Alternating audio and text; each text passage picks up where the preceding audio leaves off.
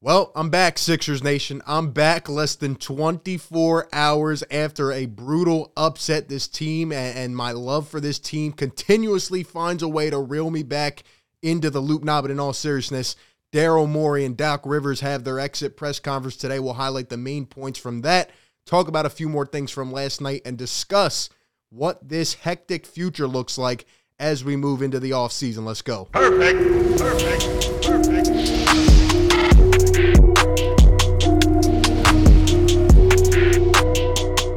What is going on, everybody? RB here. Welcome into the show. Hit the like button, subscribe. Be sure to ring the bell if you're new. Don't miss out on any of the content, even though the live game streams and the regular season is over. We will be covering this hectic offseason. There's going to be a lot of moving pieces, and we'll be hitting it from every single angle, the coverage that you need, man. So be sure to stay tapped into the channel. Really appreciate everybody who's been a part of it. And today we are back, and, you know, it sunk in last night. If you watch the post game, I just let it pour out. I just pretty much put it all out there as to how I'm feeling right now. And how I'm feeling is, I don't know. We're entering this zone of just like unknown, right? And we're moving forward, and this team might look a lot different come October. So we're gonna wait and see what happens. You know, we'll be talking draft, free agency. This team obviously needs to get a lot better after yet another disappointing second round exit. We start off today continuing where I had left off on the post-game video. This hadn't come out at the time of recording that, and obviously I was kind of upset about Jimmy Butler and Joel Embiid, the comments that they made, pretty much saying that they still wanted to play with each other, and Joel doesn't know why Jimmy left, and this and that, vice versa. And, you know, just to add more fuel to my misery, why not, right? So Jimmy Butler, I'm not going to play the clip, but there was a video of him running down walking down the hallway, going to the locker room, and he started to scream, you know, Tobias Harris over me. Really, and he started to curse, Tobias Harris over me. Now, Jimmy's a good guy. Tobias is a good guy, and I want to give Tobias credit. You know, shout out to him for a great season. Obviously, he didn't have a good couple games the last few, but he played pretty well in the playoffs, and he really stepped up. And Tobias was emotional last night, you know, in his press conference, just really talking about the strain that this season had on him, and it kind of felt like he's on the way out. Who knows, right? Anything could happen, but if this is the last time we see Tobias, I know there's been a lot of ups and downs through his tenure in Philadelphia, and I want to thank him for being very professional this season. I feel like he adapted to different roles, really grew as a player, and he's always been a good guy, so shout out to Toby. But, you know, Jimmy didn't have to do him like this. I don't think Tobias and Jimmy have any beef, but what Jimmy was referencing was obviously the Sixers not only picking Ben Simmons and Brett Brown over Jimmy Butler when he left a couple years ago, and obviously, like I said, it all came full circle last night, which was the worst part of it, but even more so, the Sixers and Elton Brand, when he was GM, signed Tobias Harris to a max contract, which is one of the main reasons why we don't have much cap relief, and we're stressing out about what we're going to do with this team. And, Jimmy Butler still feels it, man. I've said it for years. I used to get hate on it, man.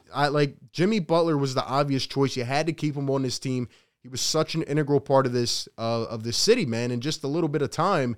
And, you know, him leaving, everything that has happened since then has mostly been on the downhill. And it does not look good for us. And I miss him, man. I miss him. And we saw it this entire series, the way he came out and torched us. And, you know, good luck to Jimmy Butler. It just sucks, man. It really does. In addition to that, Danny Green, another thing that's terrible, they have confirmed today his injury is not only a torn ACL in his left knee, but also a torn LCL. Looks like a long road of recovery for Danny Green. He's going to be 35 years old. You know, him going down last night after 3 minutes in the first quarter, that was just absolutely heartbreaking. And, you know, again, another guy that's had ups and downs through his 2 years here, but he is a veteran, a champion in 3 different spots. And he really came out big after a tough season, a rocky road. And, you know, he performed well in the playoffs. And I believe that the Sixers have an option with Danny Green that they have until like June or July to guarantee or not. Obviously, it's not looking good at this point. And I do wish Danny the best of success if he does decide to play again. I know he's been talking about, or at least hinting at, retirement. So who knows what's going to happen, but just a brutal way to go out. And I do hope he gets one more chance. But the Sixers are going to have to find a way to replace that shooting, man, and that defense. And, another area of need that we will have to address going forward. Now, getting into today and the exit press conference, I'm not going to go like I usually do and highlight everything. The main things you need to know from this press conference, we will discuss. But overall, I just want to say, I listened to the whole thing. I listened back a couple times.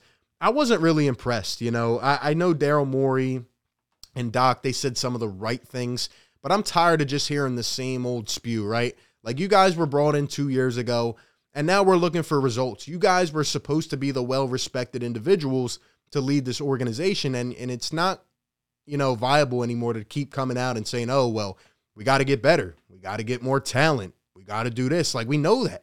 What are you going to do? What is the plan? And now I think you have more flexibility than you did last offseason. You got to make things happen. And I'm looking at you, Daryl Morey. Doc Rivers, I'm looking at you.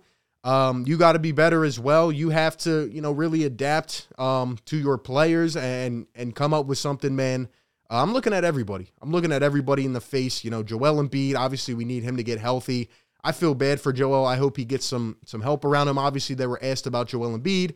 Nothing but praise. And they really said, we take him into consideration. We have to use his input in more decisions. And I honestly wouldn't mind Joel being more vocal at the same time. But the main bombshell that everybody is frustrated about that I've seen so far, it was one of the main questions asked by Howard Eskin, and the question was, is Doc Rivers going to come back? And Daryl Morey, with a straight face, said yes, Doc Rivers will return. He said he enjoys Doc Rivers and Elton Brand and himself and the relationship that those three have, and pretty much we're not going to change anything. So, we've heard Daryl Morey say things before, and he's going against it, but at the current time, it looks like Doc Rivers is back. And, the one thing, I like looking at the landscape, maybe there's not a lot of coaching options out there. And I can't really put all the blame on Doc this series. I don't think it's on him.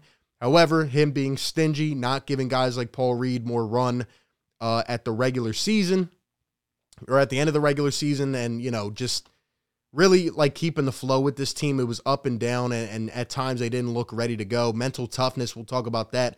But, a major change needs to happen. And in addition to Doc Rivers, Daryl Morey pretty much alluded to the fact that the Sixers are running it back with James Harden. So brace yourselves, folks. We are running it back and hopefully adding a few more pieces, but that looks to seem what we're going to do. And I don't think James is going to sign a max. They were asked about that, really deflected it. It seems to me that Harden will opt into his player option. I've said that for months now. I think that is the most likely scenario, or he might get like a 2 or 3 year deal as opposed to a max contract. But we'll have to wait and see, but Daryl said, we seem intent on bringing Harden back and trying to unlock him. That was the words of Daryl Morey, giving them more time to build chemistry and get it together. Whether you agree or disagree with that, let me know.